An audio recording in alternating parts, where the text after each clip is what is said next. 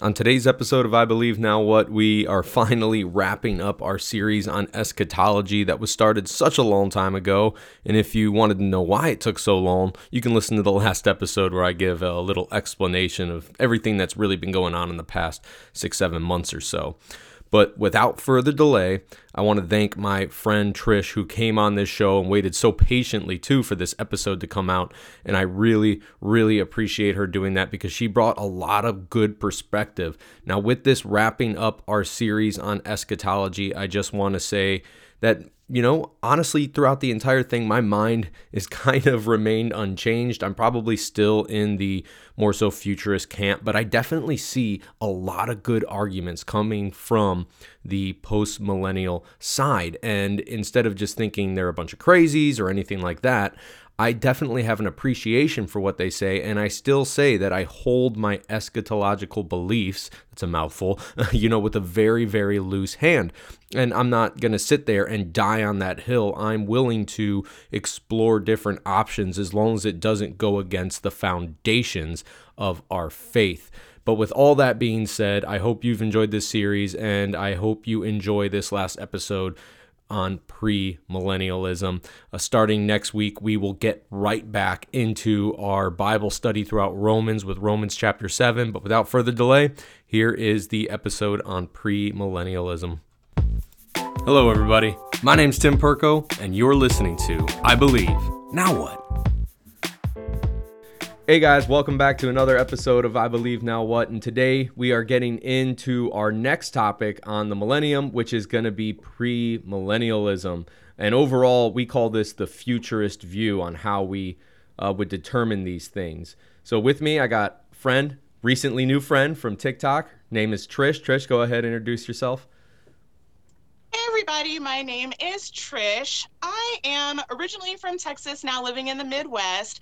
My career path has been that of education. I got an undergraduate degree in Concordia University, a little Lutheran school, and then I got a master's degree of education, and I taught for about 8 years. But recently I decided I was done with public school education for a season, and I've just been home, so I thought, hey, you know what? I've always dreamed of doing like YouTube ministry, TikTok, social media ministry. So recently I've just dived into that for the past year, and prophecy is one of my absolute favorite things. It's something that I've actually studied, weirdly enough, since I was about 12 years old. So I'm really excited to be having this conversation today for sure. Oh yeah, and the end of times, like we've defined before, eschatology, the study of the last things, literally what it stands for. It's full of prophecy. So that's right up your alley, and this should be good.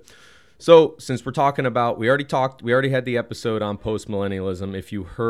If anybody out there has heard the episode we did with the overview where I had Tyler from Brewed Up Apologetics on, you kind of got a little bit of taste of premillennialism. You know that I am one, so this is going to be challenging for me to try to stay as neutral as possible when asking these questions, but I'm going to go ahead and do it. So explain to somebody, how would you explain premillennialism to somebody, especially somebody who maybe is brand new to the faith and is just discovering these things? Yeah, that's a great question. So I really like to think of the Bible in terms of a really big overarching story that's told many different ways throughout the Old and the New Testament. So from a premillennial perspective, we are awaiting the return of Jesus Christ before his 1,000-year reign of the kingdom on earth. A big emphasis within the premillennial position is this idea that there is a final 7-year period. People call it all kinds of different things. I tend to call it Daniel's 70th week because it's based on Daniel 9:27. But there's this idea that there's this final period of 7 years, and the last 3.5 years are called the Great Tribulation. And during that time period, we see most of the events of the book of Revelation happening. We see seals, trolls, and not trolls, seals, trumpets, and bowls. So funny.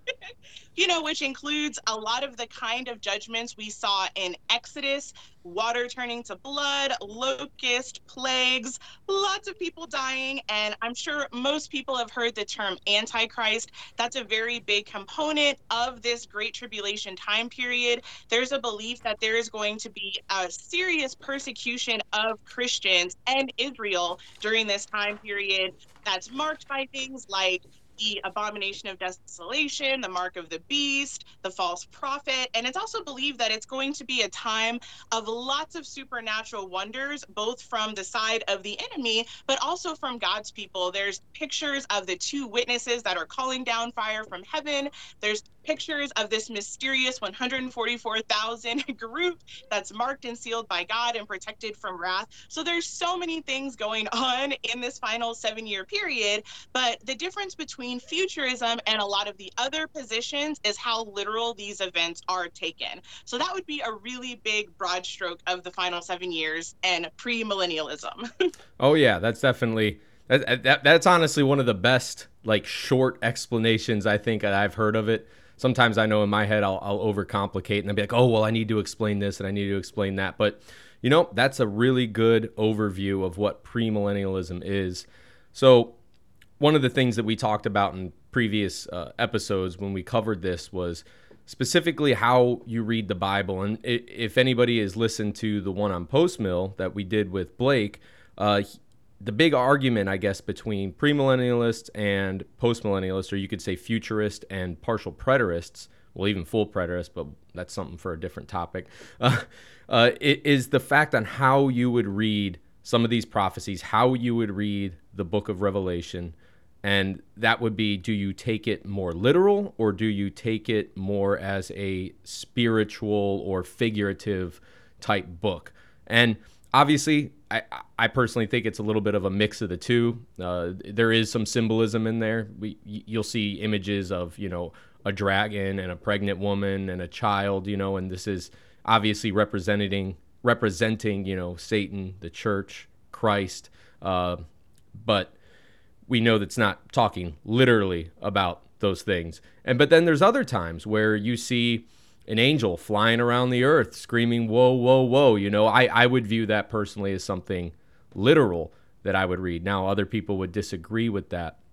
But that's one of the big things that I think kind of changes your perspective on when you read Revelation. Do you take this literal or are you constantly looking for symbology? And it's always been my default answer, when in doubt, just read it literal. Read what it literally says, because why would God try to confuse people with, you know, the hidden codes and all this kind of stuff? You know, you always see those corny History channel episodes, you know, hidden codes in the Bible and, you know, the secret code that cracked the Bible, all these different things. I don't think God's trying to hide anything from us. I think everything that he wanted to put out there, he put out there, and he did it in an easy way. Now, I'm going to steal a line from John MacArthur on this, who is a premillennialist. Have a couple different views on that than he does, but what he said is, you know, this is a book that starts with a blessing and ends with the blessing. Why would God try to hide a whole bunch of stuff in this book if it's blessed to whoever reads this book?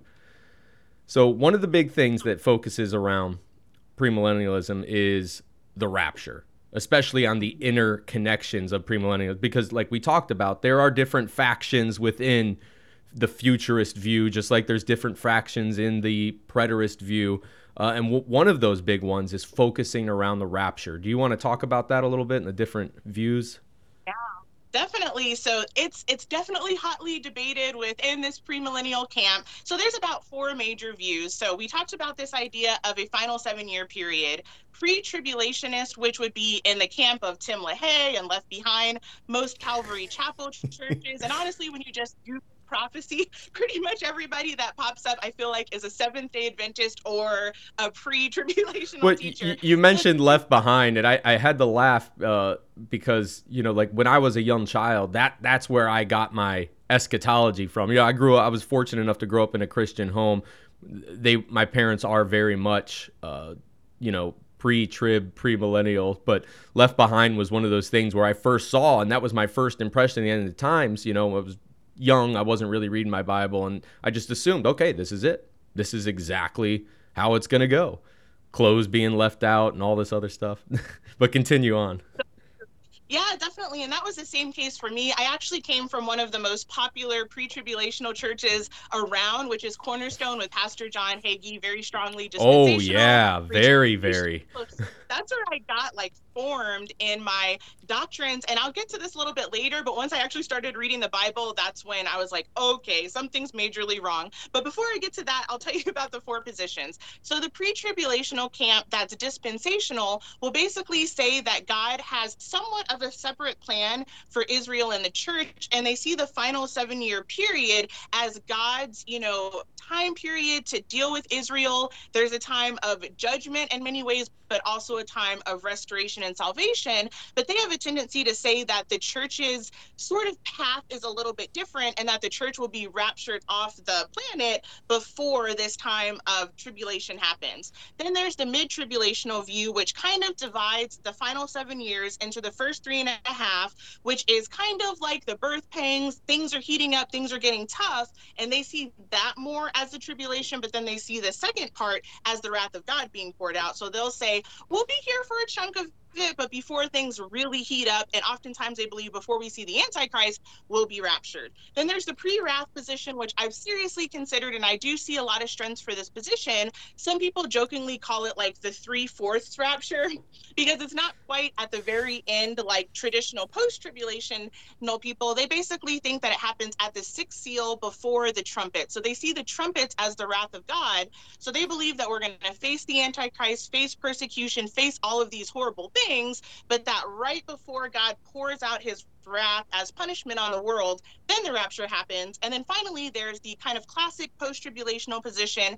And even those people will vary. Some people will say that it happens at the seventh trumpet. Other people will say that it happens at Revelation 19 when we see Jesus coming on a white horse with the armies of heaven behind him. But they basically see the rapture happening at the very tail end of everything. So that's kind of a quick overview. No, that's a good overview. A couple things I want to mention in case anybody wasn't tracking. So you mentioned dispensations and the dispensational position, which is what you see in, like you said, the Left Behind series coming out of John Hagee's church and John MacArthur's church, other very popular churches. It's a multi-denominational thing. I don't want to really pin it down to one specific denomination because there's multiple that are in there. But essentially, if you don't know what a dispensation is or a dispensational view, it's something that where God operates differently throughout the Bible. And like me, I consider myself a dispensationalist. I am a very low-key, cautious dispensationalist, if that makes any sense. I'm not a hyper-dispensationalist where I start drawing all these lines and seeing all these different things. But you do have to see that God does operate, differently throughout the Bible. Still same God, still same plan of salvation. That never changed whatsoever. All the way from before the cross and after the cross, it is still by faith that we are saved. Well, by grace through faith. But we do see God's plan operating differently just based upon the time period. And that's all I'll pretty much say on that. Like I said, the pendulum swings both ways. You can have your crazies in it, and you can have your middle and your far other ends, but that's essentially what dispensational theology is. And this is why they view the rapture happening beforehand. Can you elaborate on that? Point to some specific verses that they like to use for their case on that?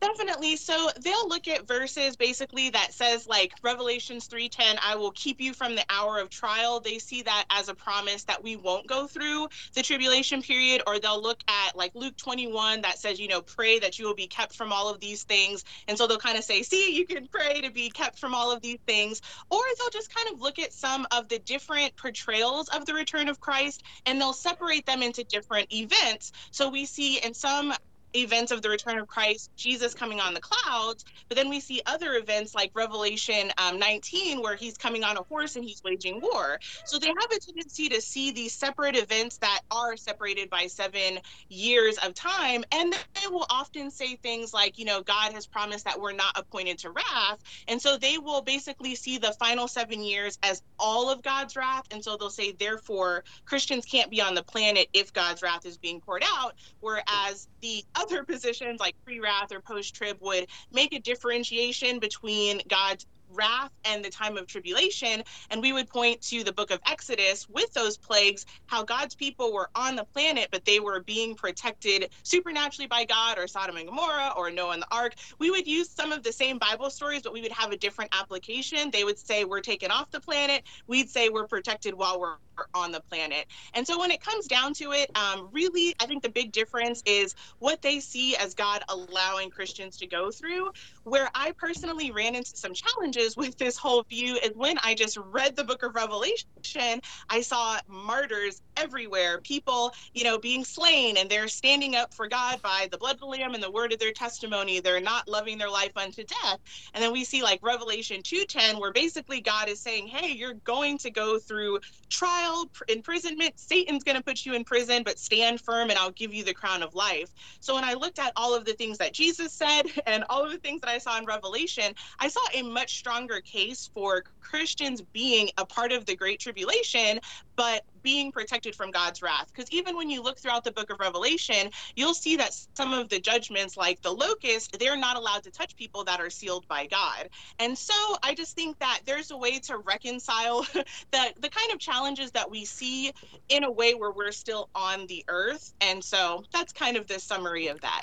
No, that's real good, because we kind of have the same similar story. I don't know if I was saying it while we were recording, but we were talking beforehand, and I was brought up in that post or pre-trib, pre-millennial point of view. I'm going to trip over my words when I keep saying this, but that's how I was brought up. And then when I started reading Revelation for myself, especially Revelation, I was like, whoa, some of these things don't quite add up. I had questions in my mind that I just didn't see matching up. Like you said, all these people being persecuted and these various things that were happening at that time. Like, well, who are these people? And then it started making me think, like, Left Behind series. They made it seem as if people who were left behind will have a second chance to repent and believe. But then when I was reading throughout the Bible, me personally, now correct me if I'm wrong, I could not find any verses to support that there would be people left behind, so to say, left behind, and be able to actually believe, if that was the case, because the church was raptured. Everything after that in that terminology was going to be for wrath. How are people going to believe? Because in fact, you see the opposite. You see people cursing God, even though all these horrible things are going on, rather than repenting and believing. And what I do, and that's really what kind of brought me onto my belief that I think we're going to be going through this. Now, granted, I think it's really wishful thinking, to think that we as the church won't be suffered to persecution. I know my father, for one, very big dispensational premillennial view.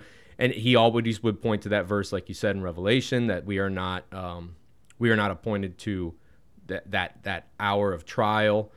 But you got to remember, and actually I believe the translation says wrath.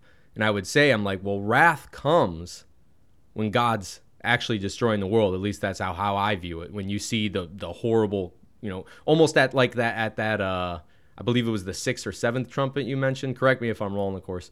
But that's where I see God's wrath being poured out, not when the tribulation's going on. That's not wrath. That is part of God's wrath, but it's not the wrath that he's pouring out onto the entire world. And it was just questions like this that got me thinking of, what if we are going to be subject to this? Why are all the warnings about be ready, I'm coming quickly, all these warnings essentially saying to be ready, that it's going to come like a thief in the night. Why do we got to be ready if we're going to be raptured up before all this happens? So those were just some questions, and I'm sure somebody who is a dispensational pre-mill would have some responses to that, but that was just one of the things that kind of changed my mind on it. So you also mentioned that different view about the trumpet, that 6th trumpet being that kind of, for some people, that mark of wrath where they would see the rapture happen. Can you expound on that a little bit more? That's actually something that I've heard 3 different views: the dispensational, the mid-trib, and then the post-trib, but I haven't heard too much about that one.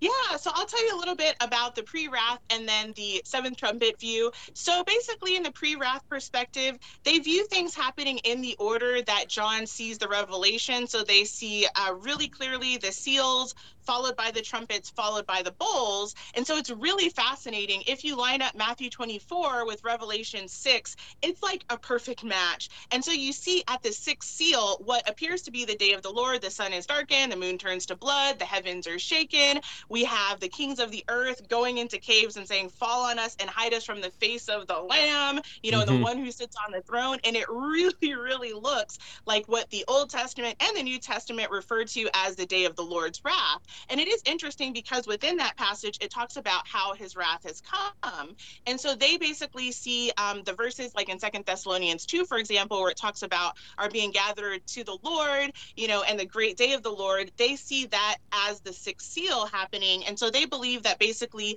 we'll be raptured up. And this position is very different than the traditional post-trib. They believe kind of like the pre-tribulational position that we will actually be in heaven while God's wrath is being poured down, and that we're like kind of protected for a season. And then at some point, kind of similar to the pre-trib position, that we come back and rule and reign with Jesus on the earth. So now the post-tribulational position would say like, no, we're here for the seals and we're here for the trumpets. They would see basically the seventh trumpet as the rapture, because there's things that say like, now is the time for, the saints to get their rewards and the world to be judged.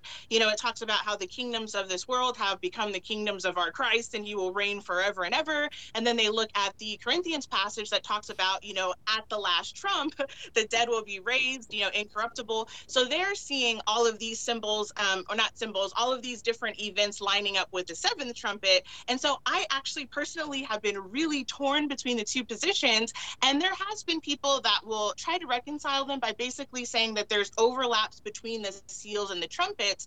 Or some people will say that we see about 4 different instances of the rapture and the coming of the Lord in the book of Revelation. And so it's not that these things that keep looking like the rapture and the end are happening over and over. It's actually that there are different pictures and perspectives of the same event. Mm-hmm. But kind of no matter how you slice it, like within this view, like we're at least going through the part with like the Antichrist and the mark of the beast and the persecution and the martyrdom. The big question between kind of like the post-trib and pre-wrath camp is, will we be physically on the planet when, for example, like the locusts come, when the water turns to blood, when there's these giant hailstones, and kind of like what will that look like?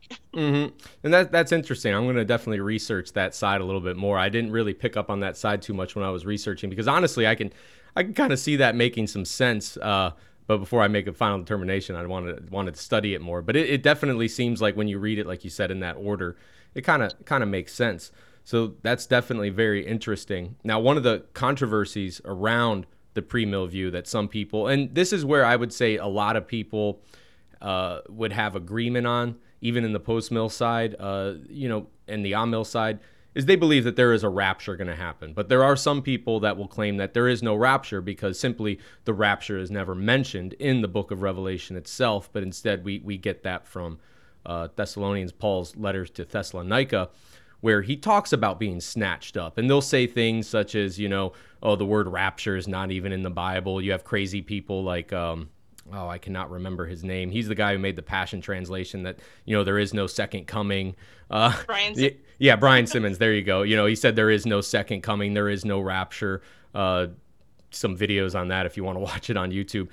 So go ahead, if you can, talk a little bit about some of that controversy with the rapture, and then why we can be assured that there is going to be a rapture.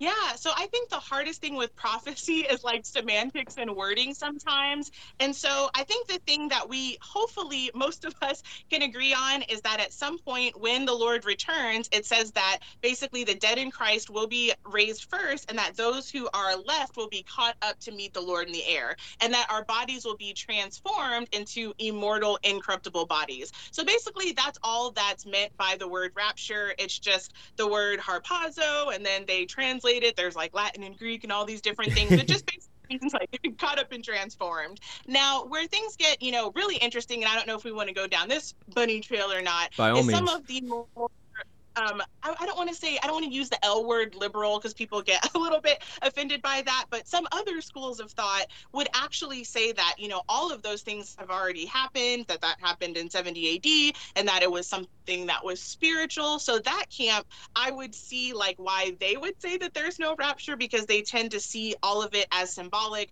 for becoming a Christian or coming into the kingdom, or God coming in judgments on certain places. And they would really allegorize it so much that they don't see like a physical bodily resurrection. But I think on the more pre-millennial side, they're mostly just arguing words. And I think some people take issue with the fact that because we use the word rapture instead of second coming, there's been a lot of positions that would say that they are separate events, and that does kind of bring some confusion into the picture.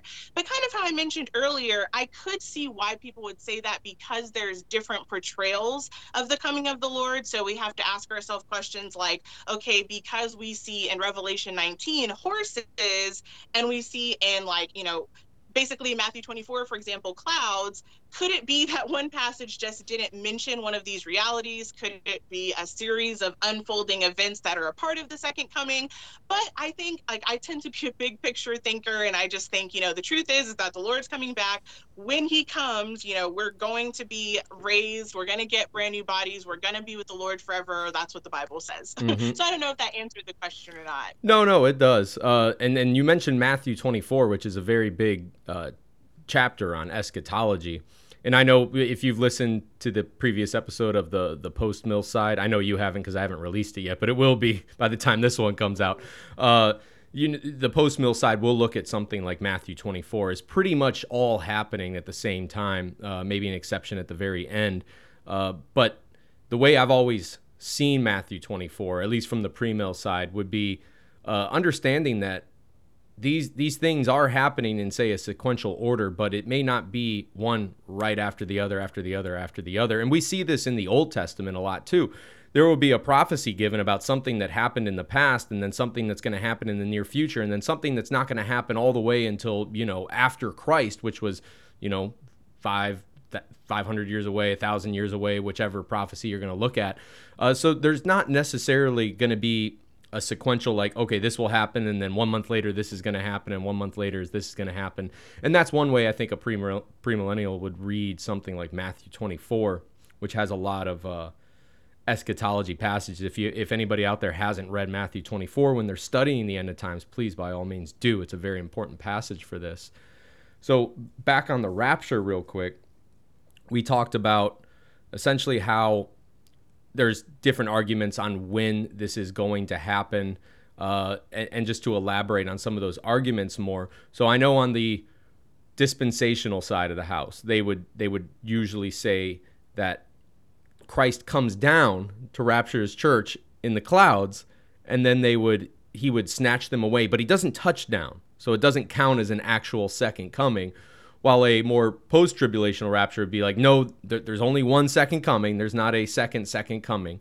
It's going to be a one-time event.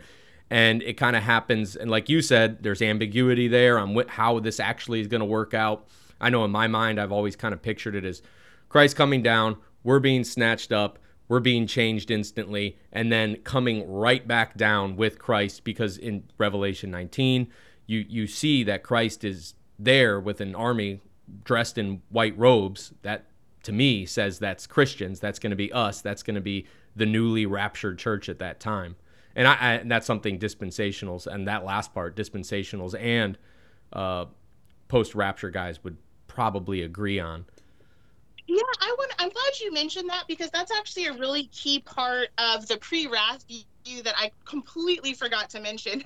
So basically, the pre-wrath view has that similarity with the pre-tribulational view, in that they do, I don't know, they wouldn't say that they're dividing up, Revelation 19 from the second coming. They would basically say that the rapture and the second coming is the same event, and then Revelation 19, where he's riding on the white horses, and Armageddon would be a separate event. But how they would justify that basically is that, toward the end of Matthew 24, it basically says says, then the sign of the Son of Man will appear in the sky, and then all the tribes of the earth will mourn, and they will see the Son of Man coming on the clouds of the sky with power and great glory. And then in Revelation 6, we see then, or 6:15 through 16, we see then the kings of the earth and the rich and the strong and every slave and free man hid themselves in the cave, and they said to the mountains and to the rocks, fall on us and hide us from the presence of him who sits on the throne and from the wrath of the Lamb.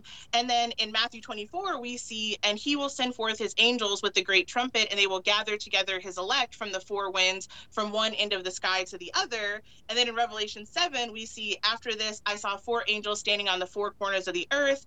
And I'll kind of skip down a little bit. It talks about basically how the 144,000 are gathered and sealed. And then right after that, you actually see all of these people in heaven where they would say that those are the raptured saints. You basically see a great multitude of people from every nation, tribe, and tongue basically standing before the throne of God as you look at Revelation chapter 6 and 7. So they would kind of see that as a seamless event that basically the day of the Lord happens, the sixth seal happens, sun and moon is darkened, just like it says in Matthew 24. You know, he gathers his elect through his angels, which would include the sealing of the 144,000 on earth and the rapturing of the saints in heaven. And then they would say that you see them all standing before the throne. And then after that point is when you start seeing the trumpets being blown and the wrath of God being poured out. So, I mean, I feel like when they line it up that way, I'm like, oh, I could totally see that. So I've done kind of a lot of videos on the pre-wrath rapture position because I'm like, I could kind of see that, because I do think it kind of reconciles some of the challenges of like the differences in the picture, while at the same time affirming that we will go through the great tribulation, but we won't face God's wrath. However, more recently, I've been rethinking that all over again because, you know, when I'm looking at both Daniel and Revelation, it talks about how the beast or the Antichrist makes war on the saints, and he's given 42 months to basically slay them, to kill them. And we see this time period of like 42 months or times and half a time and all of those different things over and over, where it looks like, you know, the Antichrist is persecuting the saints. And so part of me is kind of thinking, if there's a pre-wrath rapture that happens a little bit before the end of the Antichrist reign, then who is he continuing to persecute? So the pre-wrath rapture position would say, you know, basically Israel is still on earth, so they're still facing the Antichrist wrath. But I'm not 100% sure, just because of that, if I could be totally sold on it. And so there's just like so many layers with rapture stuff. Yeah, because it does line up like on the pre-wrath side. You know, the 144,000. You know, that is Israel, or we see it as Israel, which actually brings up another really good point. Is especially on the premillennial as a whole versus say postmillennial or amillennial, was how you view the nation of Israel and what their role still is. While a post-mill side would say essentially, you know, Israel and the church are one. There is no difference. We are together. There is no separate plan. While I would argue, you know, from the pre-mill side that the plan for salvation is the same. There's Jews who can still believe in Christ, but there is a partial hardening that is going on there right now, and God has reserved those 144,000. And not a separate plan for salvation, but just a separate plan overall going on there. And that's kind of the big differences on where you see the nation of Israel. And one of the big passages that at least I would look to for that would be Revelation chapter 11. And I believe even Blake mentioned like that's kind of like he wouldn't admit that it was a problem passage, but he kind of did in his own, you know, e-disciple way. That Revelation 11, you know, clearly shows that there is a plan for the nation of Israel still. Like Israel is not completely gone and forgotten and just kind of soaked in with the rest of the Gentile church. While we are together, we are one church. And hopefully I'm not confusing anybody when I talk about it. But God does have a plan for Israel still on this earth. And the very fact that everything that is happening around this time is happening centering around the nation of Israel. I don't know, was there anything you wanted to talk about on that? Yeah, I could talk about that for just like days and days, because I do think it's so important. And that's one of the challenges that I have with some of these other positions, is I believe that they overly separate some of the Old Testament prophetic passages from the New Testament prophetic passages, and they're very quick to say, oh, these things have been fulfilled when they clearly weren't fulfilled. And when they're not fulfilled, they'll either say, oh, it's symbolic or it's an allegory, or they'll say, oh, that's for the church now. But the difficulty in that is there are very specific promises regarding land, and there's very specific pictures all throughout the Old Testament of the Lord, the Messiah, actually reigning on earth from a throne in Jerusalem with, his people. And it's just told so often over and over. And a lot of little passages, there's little hints of it actually all throughout the New Testament. Like he's telling his disciples that they are going to sit with him on thrones and actually reign and judge the 12 tribes of Israel. And even within Luke 21 and Matthew 24, we see these pictures of the actual disciples that were Jewish looking for a time of deliverance. They're actually looking for the Messiah to come save and rescue them, which is why I have such a challenge with a lot of my preterist brothers and sisters saying that, Jerusalem being destroyed and decimated was the fulfillment of God's Old Testament prophecies and promises, because it was actually the exact opposite. They were destroyed and it was horrible. But if you go back and look at the pattern in the Old Testament, you see over and over, you will be stricken and you will be smitten, but then you'll be restored, then you'll be regathered, then you'll be revived. And so much of the Bible just doesn't make sense when you completely erase all of those Old Testament prophecies. And there's even a lot of really interesting things that we see in the New Testament, like in the book of Revelation, chapter 11, for example, when it actually talks about this temple, which a lot of people will say is past. It talks about how basically the Gentiles will trample on the city for 42 months. And then you go back and look at Luke 21, and it talks about how basically there is this time of Gentiles that's going to keep happening until its fulfillment. And then you look at Romans 11, and it talks about how at the end of this time of Gentiles that all Israel is going to be saved. And so I just think actually when you take off the presupposition that God is done with Israel, the Bible just comes alive. It explodes with so much meaning. So often when Jesus is talking about his kingdom and all of these really specific realities, then you go back and you look at the Old Testament where it talks about, like the lion laying down with the lamb and a baby putting his hand in the viper's pit and people dying at age 100 and it looking like they were just a little child. Mm-hmm. All of these things that seem symbolic suddenly make so much tangible sense if you do believe in a literal millennium period where Jesus is literally ruling and reigning from earth. And here's the big part: Satan is literally bound. Mm-hmm. That's such a key dynamic to this whole position, because a lot of our other brothers and sisters would say right now Satan is bound, can't you tell? And it's like, well, no. And they'll even concede some of that sometimes. Like I think Blake even talked about like how some will believe that there's like a partial binding, which we don't really see that in the Bible, or he's bound, but he still has influence from where he's at. And, because they got to try to get around that. You have to get around that. And the crux of this is really, when was Revelation written? Because that's really going to be the crux of it is, was it written in the 90s? Like, because most scholars, reputed scholars will say that it was written somewhere in the 90s, around 94, 95, 96 AD by John at that time. But the preterist side of the house would say it was written somewhere in the 60s before the 70 AD destruction, because if it happens after the 70 AD destruction, none of it makes sense anymore. So you have to get around that. Now, I will say the amillennial side does have an argument for that, and I tried reading it, and I really could not understand their argument. I wish I had the link right now, and I give it to you. Maybe you guys are smarter than me, and you can figure that out. But they tried to argue how Revelation being written in the 90s isn't a problem for the Amil side, but we'll save that for when we do the Amil episode. I hadn't heard that either. Yeah, it was definitely an interesting take. Like I said, it was so much biblical gymnastics. I was having a hard time, really keeping up with it. But that's really one of the big things is where was it written? Because if it was written in the 60s, yes, it makes sense on the preterist side. But if it was written in the 90s, then there's a lot. You have to pretty much throw out a lot of those beliefs that you had.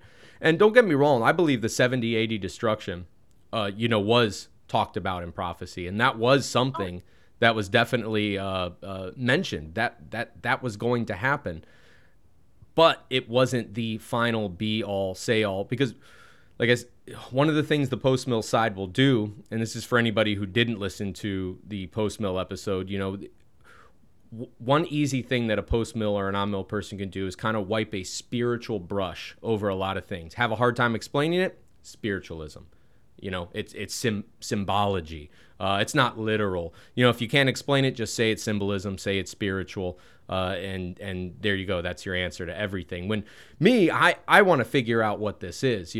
When I see these cataclysmic apocalyptic events happening, mountains being removed from their place and flattened, islands being swallowed up by the sea, the stars falling out of the sky. I see this as literal events. This is the world being totally reshaped and remade and utterly destroyed, all in preparation for the new heavens and new earth, not just one specific place in Israel.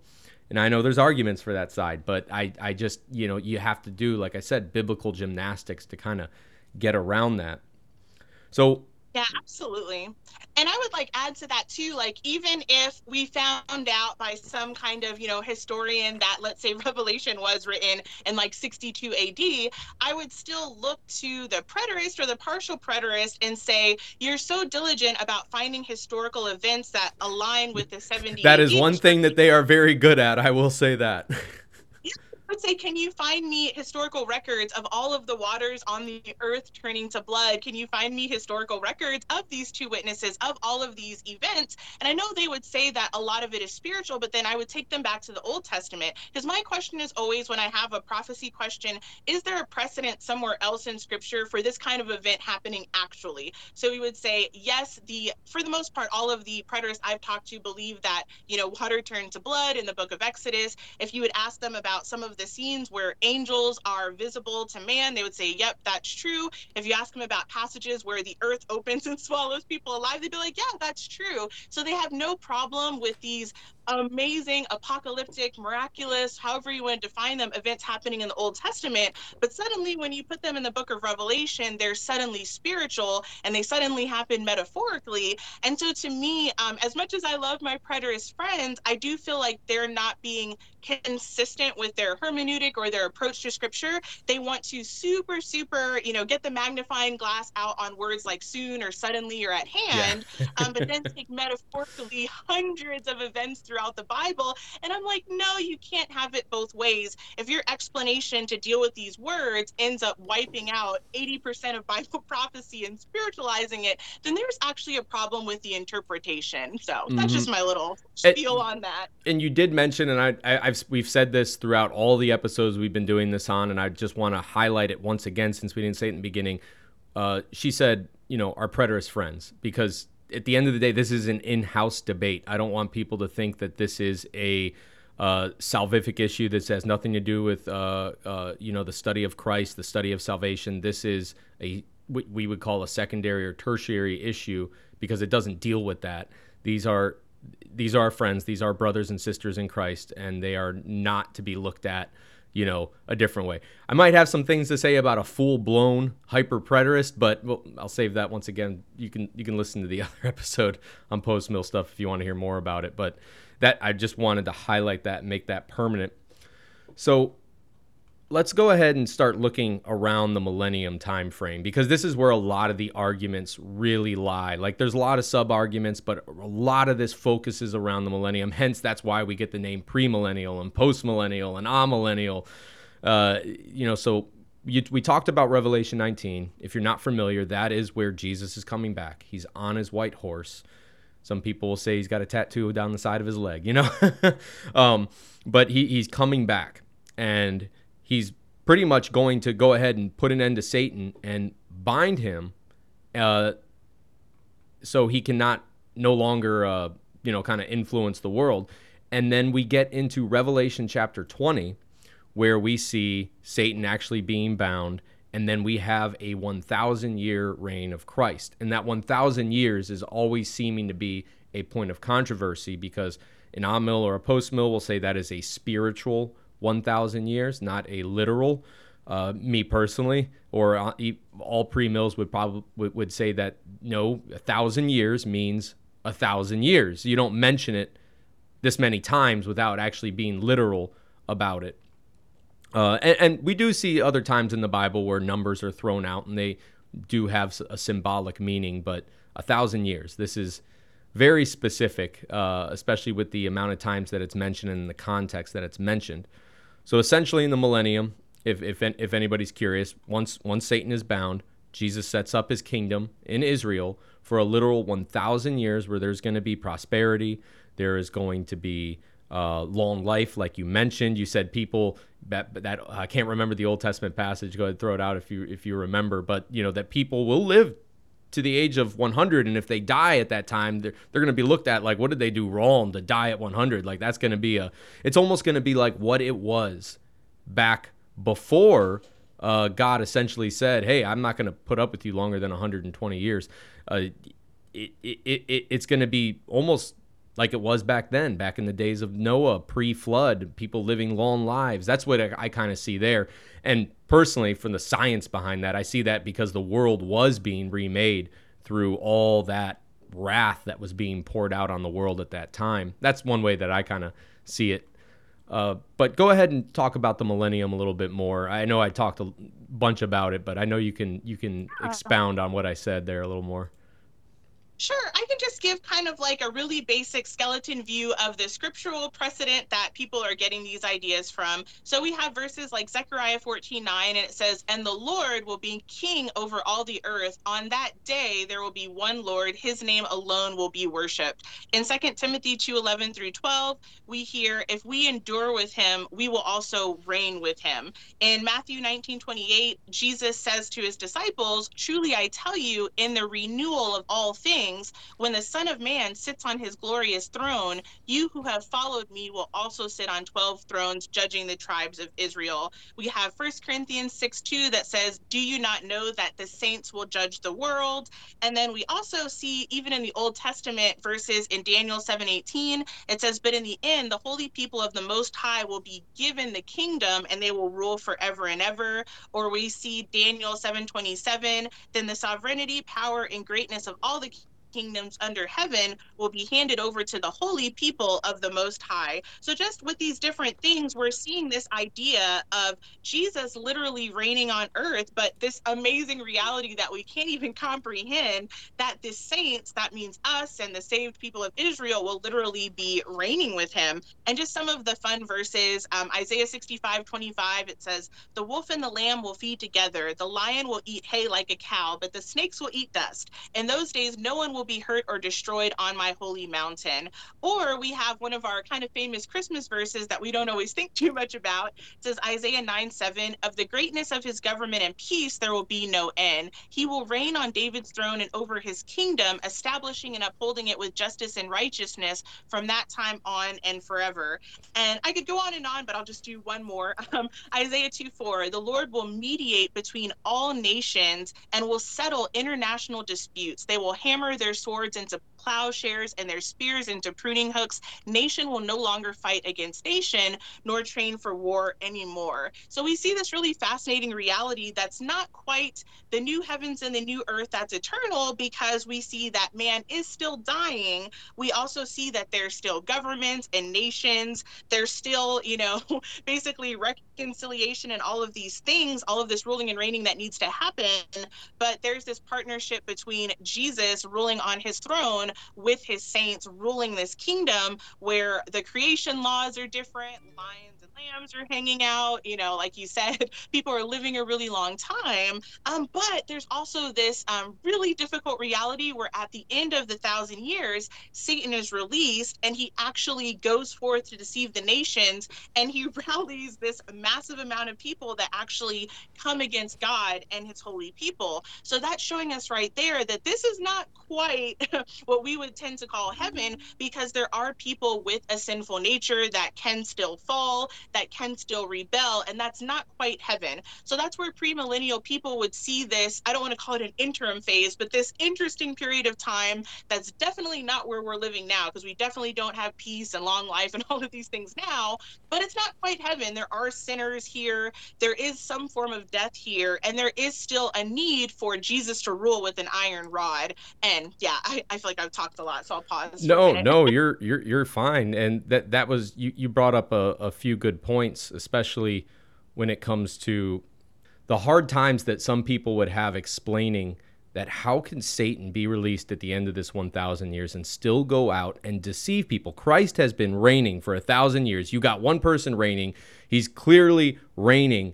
And I feel like this is not going to be something that people just don't know about. They're going to know about this. They're going to see it. All this stuff happened. This is going to be recorded in the history books. And then Satan gets released and still ends up deceiving. Now, me personally, I don't know where you stand on this, so I'm not trying to throw any offense out there. You know, I do tend to have a little bit more of a reformed view when it comes to salvation. So I can understand how, you know, some wicked hearts are just going to be so hardened to the point where they're not going to believe no matter how much evidence is thrown in their face. So I can see that personally happening. But I know someone who, how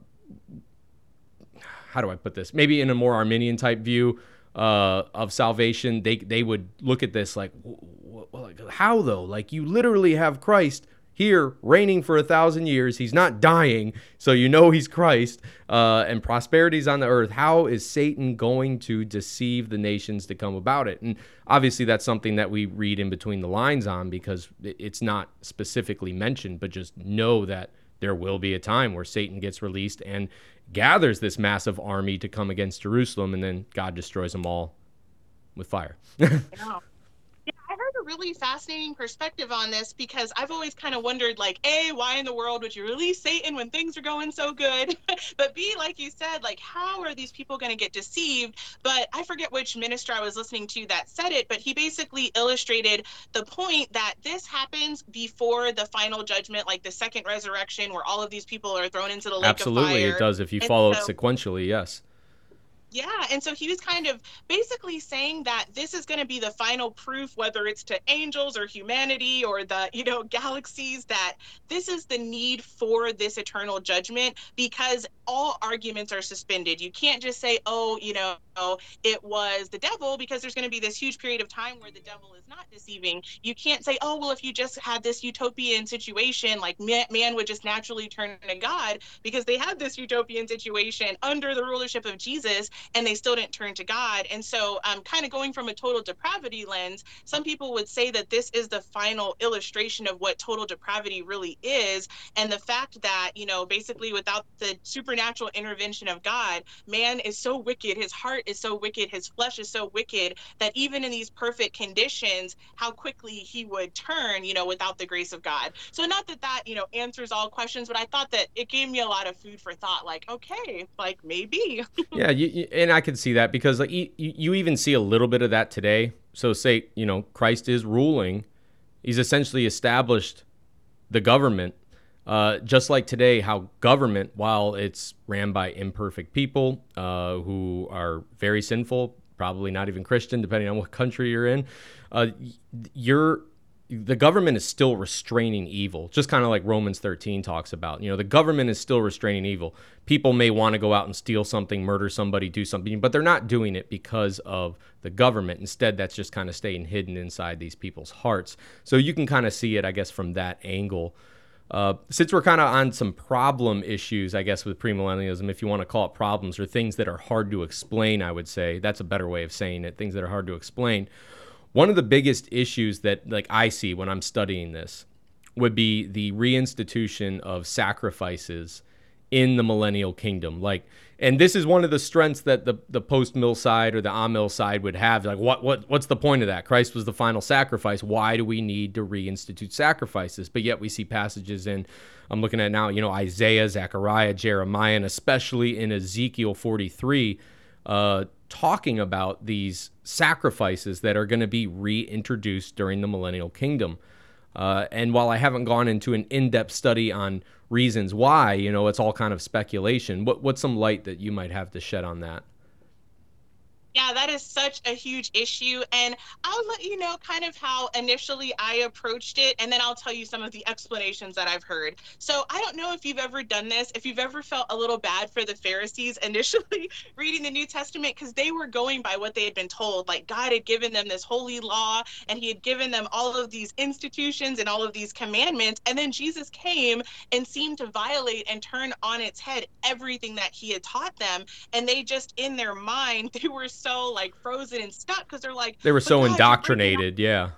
yeah, they're like, you're breaking the rules. You can't do that, God. And, God, of course, he says, I think it's in Isaiah 55 that my ways are higher than your ways and my thoughts are higher than your thoughts. And so there's this odd reality sometimes that we see these things in scripture.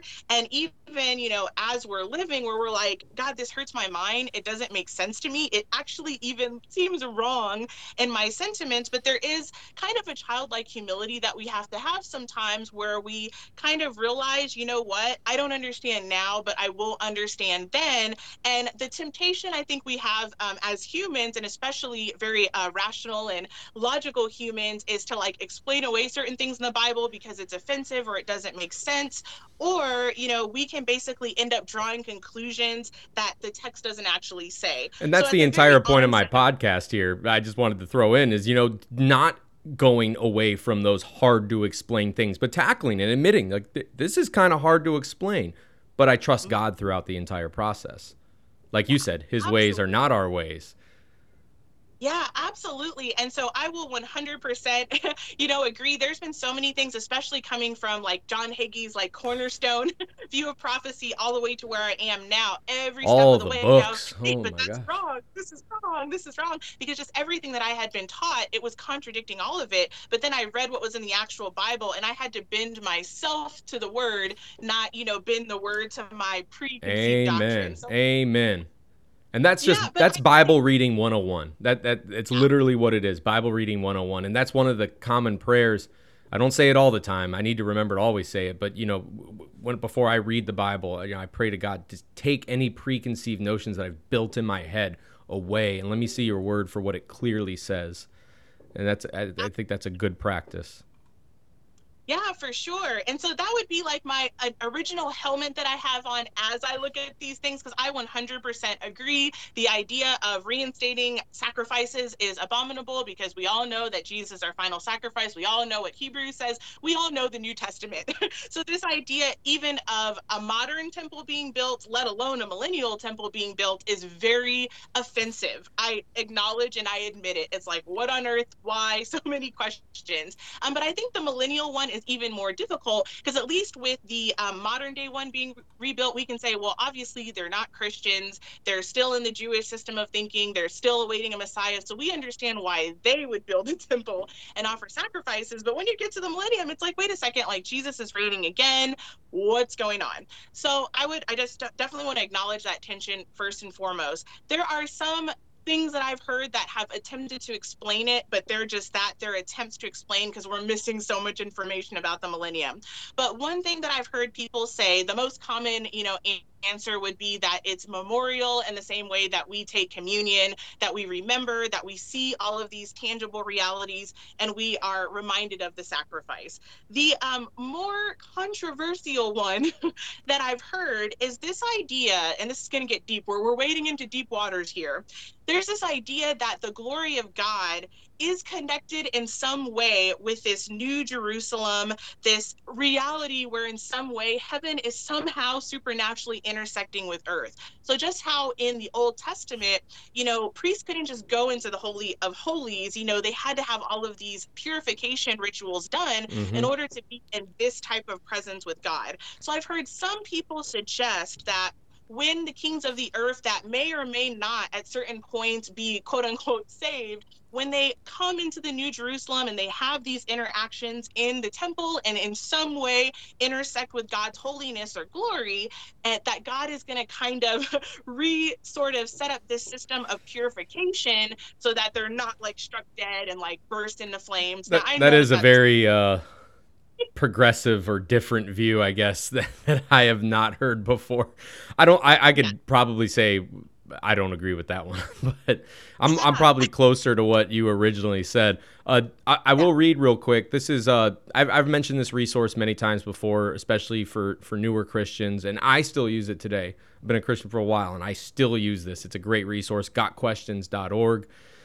They actually wrote on this topic, and this is what they had to say, just summarized at the very end. They said most premillennial scholars will agree that the purpose of animal sacrifice during the millennial kingdom is, like you said, immemorial in nature. As the Lord's Supper is a reminder of death of Christ in the church today, animal sacrifices will be a reminder during the millennial kingdom. To those born during the millennial kingdom, animal sacrifices will again be an object lesson. During that future time, righteousness and holiness will prevail, but those with earthly bodies will still have a sin nature, and there will be a need to teach about how offensive sin is to a holy and righteous God. Animal sacrifices will serve that purpose, but in those sacrifices there is a reminder of sins year by year, taken from Hebrews 10:3. So that's what they had to say on it. Pretty much summarizes what you first said in there. That's the safe one to go with until we have more information in the millennium. Exactly. And I always you can always go to the Deuteronomy 29:29. The secret things belong to the Lord, because there are things, and this is something that, especially if you're a newer Christian, that you do need to understand. There are things in the Bible that we just can't explain because God didn't want to explain it. I've often tell newer Christians this, or when I'm talking to somebody who doesn't believe, the Bible is not a book that has everything that there is to know. It only has everything that we need to know. That's essentially the way that you have to look at that when you're looking at the Bible. I mean, great example is found in Revelation, where the angel was straddling the sea and the land, and then John's getting ready to write down what was going on, and God goes, "Oh, no, don't write that down. Go ahead, crumple that paper up and eat it." We don't know what was going to happen there. And they're all the prophecy videos of somebody who said they've figured out what those different things are. What was it? Was it the seven bowls? Seven thunders. Oh, the seven thunders. That was it. The seven thunders. Thank you. Yeah, there's so many. You can go on YouTube, and I highly suggest don't watch them because nobody knows what they are. They'll say, "I figured out what the seven thunders are." Like, no, you haven't. No, you haven't. Yeah, and I think the temptation, and I think we all take this temptation, but the temptations for people that want to shoot down premillennialism is to take literally the hardest, most mysterious, most unexplained things to basically throw the whole thing in the trash can, when truthfully, I like the interpretation, if the plain sense makes sense, seek no other sense, but I also like the analogy that prophecy is like a puzzle and we're missing a lot of pieces. So our desire and our goal is to put as many pieces together, and where there's gaps or mysteries, just let them be there. So in my opinion, when you take the Old Testament and the New Testament and all the prophecies and synthesize them, I see a perfect stream going from Matthew 24, 2 Thessalonians 2, Daniel 7 through 12, Revelation 13. It's like they keep talking about the same event over and over, the same time periods over and over, and even though they might use different names for the Antichrist, like one might call him the son of perdition, another a beast, another Antichrist, all of these different things, they're describing the same event over and over, and it really does gel quite well. We can get a really good picture, but there's definitely things that are missing. And so I would just encourage everybody that's interested in prophecy to really do your best to look at all the puzzle pieces, see what goes together, and be careful to not dismantle an entire position because of mysteries that no one can quite explain yet. Mm-hmm. And like you said, I think you talked about it really well when you mentioned how to view prophecy. If the plain reading makes sense, then leave it as it is. There's no reason to do anything else to it. You don't need to wipe the spiritual brush over it and say that. But if the plain reading makes sense, but like you said, there are pieces of the puzzle that maybe are still missing, and that was intended by God for a reason. We talked about, I just lost my train of thought now again. But overall that was very key. Oh, I remember now what I was going to say. And it was, you got to remember who was writing Revelation. It was John. John was writing it, and right in the very beginning, in the I believe it was the first chapter, what does the angel tell John? He says, write down the things that you see. And this is usually one of my arguments for the post-mill and amill people is he was told to write down the things that he sees. It wasn't write down, look at the things you see and make some weird analogy for it. Like, write down what you see. And there's a very real sense that John was looking at some stuff that he had no idea how to explain. So he was using the terminology of the time to try to explain it. And we've heard all the different stuff, locusts with scorpion tails running around and, persecuting people and stinging them. And do you read that literal, or do you see that as like, oh, that kind of could be like an Apache helicopter? I don't know. Who knows on that? But at the end of the day, you got to go back to what was told to John. Write down what you see, not your spiritualized version of it. If what he saw was the 70 AD destruction, I don't see the need to use all this symbology, especially from someone like John, who was known for being very plain in his writing. I always tell new Christians, read First John. Like, usually I tell them to read John, and then I tell them read First John afterwards, because it's just so easy to understand. First John's Christianity 101. There's no big fancy terminology in there. It's just easy to understand. So I have a hard time picturing John all of a sudden going from this very plain writing style to a very cryptic, symbolic writing style where he's being very poetic with his language and all these different things. I think he was literally writing what he saw, and he had no other way to explain it. I don't know if you want to elaborate. Absolutely. I think it's so cool reading the book of Daniel. That's been something that I've more been kind of new to the study of Daniel, but it's so crazy. The prophecies were so exact that scholars literally thought that Daniel wrote it after the fact and described history. And they literally discredit the book of Daniel because some of, the prophecies about like Alexander the Great and Antiochus and all of these details, there's like queens of the north and like all these people, it's so specific that they literally say Daniel couldn't have wrote that. It's too specific. And it's so interesting too, reading the book of Daniel, he's reading the book of Jeremiah and he figures out from Jeremiah that the 70-year captivity is about to end. And so there's this element of prophecy that does have, some of this metaphorical language, but there's also a very tangible, very clear aspect to prophecy that is extremely like right on the money, right? Like really direct. And I think something that is a little challenging is basically the Bible kind of talks about how sometimes parables are hidden from certain people on purpose. And I think there's a real Jesus mentioned that. Mm-hmm.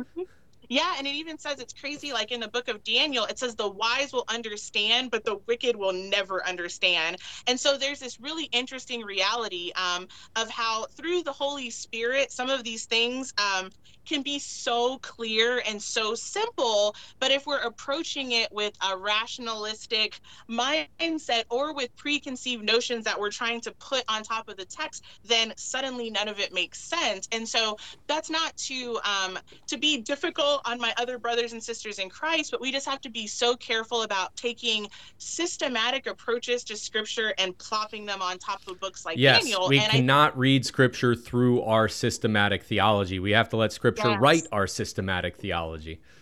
Exactly. And that's the problem. I would say if I had to pick the number one challenge that I feel like preterists in that camp is having with scripture is that they do not see, for whatever reason, this amazing reality that there are near far applications to prophecy. Oh, yes. The prophet writes something and it partially was, fulfilled for that generation, but then there's an eschatological fulfillment way in the future, like the day of the Lord. And for whatever reason, like they will not accept that. So then all of a sudden, when you look at Daniel, they're saying, oh, that can't possibly be also, talking about the Antichrist, even though all of the names and the descriptions and even the months are literally mirrored in the book of Revelation. They'll say like, no, that's about something else. Or you look at Matthew 24 and literally they're asking him multiple questions about the destruction of the temple, but also, what's the sign of the end of the age and your coming?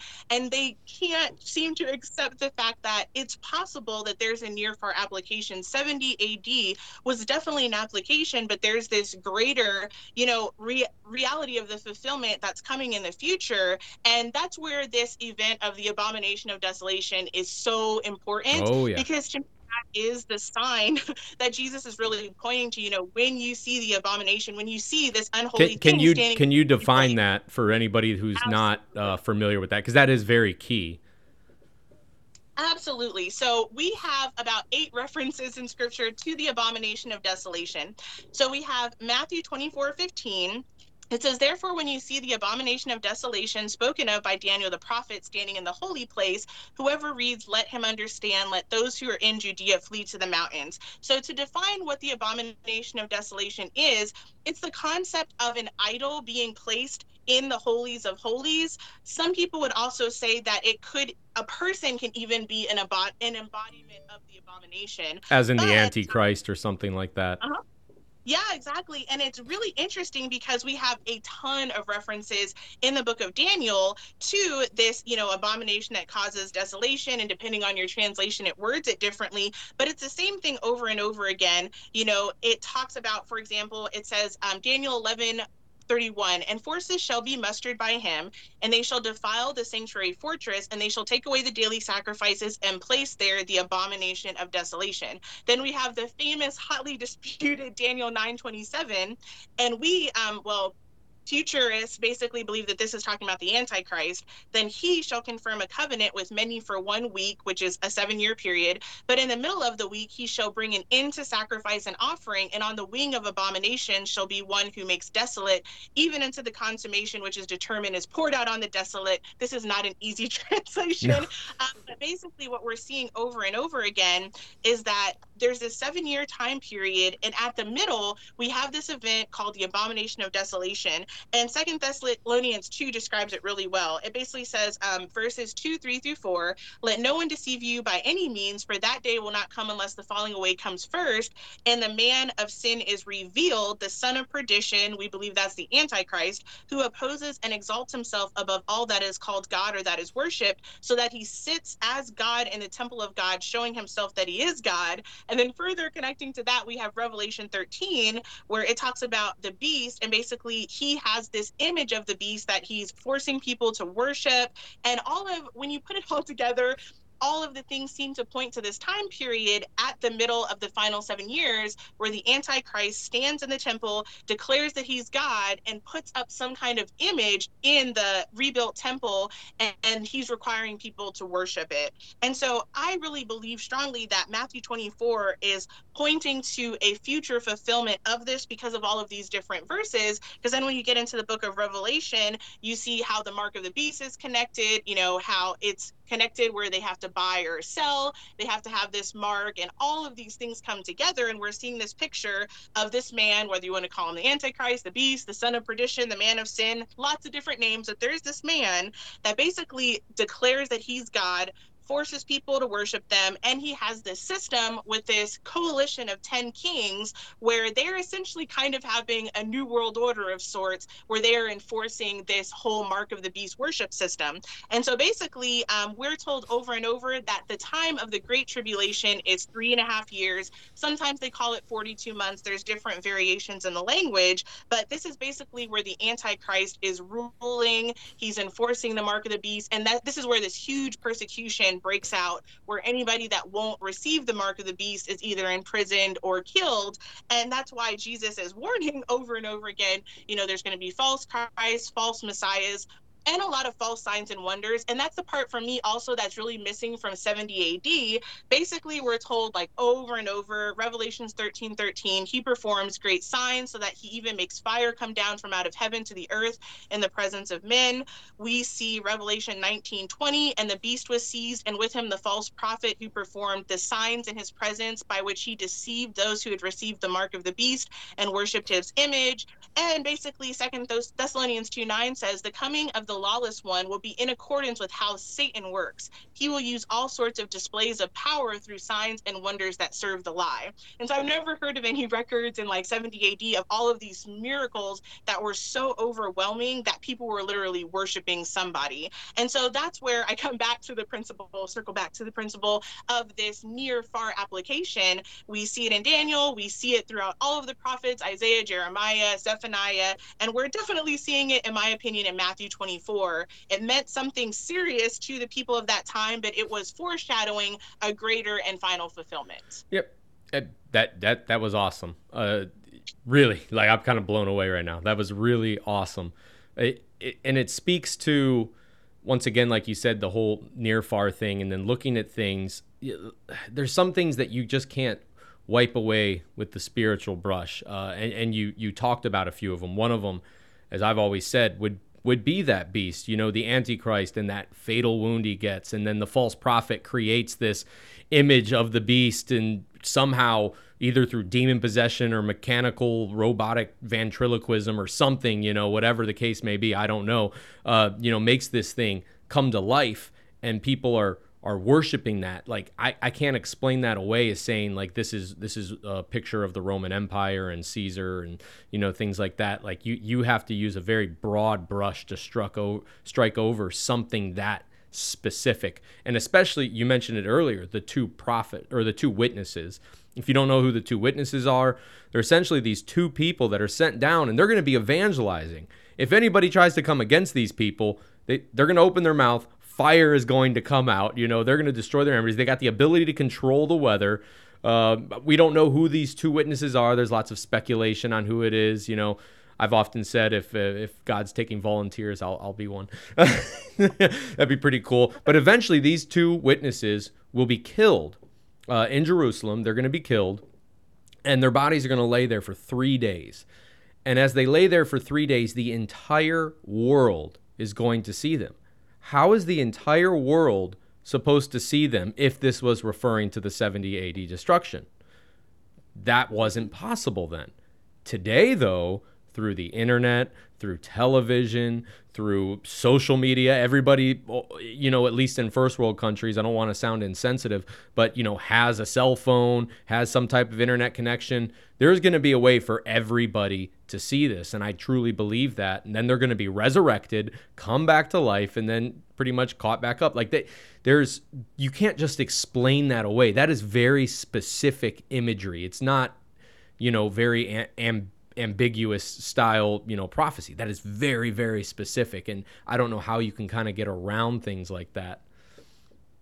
Absolutely. I agree so much. And to me, that's where the danger comes in with a lot of these things. And I personally know one person and have heard of a few people that they started, in my opinion, on the slippery slope of some of these other philosophies. And it started with partial preterism, then it went to full preterism, then they gave up on the faith altogether, because there's a very real threat to scripture, honestly, when you start allegorizing. And I actually heard a really cool parable to go with this, and I'll see if I can tell it again. So there's this guy that basically has a pumpkin patch, but he's got pesky little neighbors that keep stealing his pumpkins. So finally he thinks, oh, I have the idea. I'm going to poison one of them, and I'm going to put up a sign to the pesky little neighborhood kids and say, one of these are poison, steal at your own risk.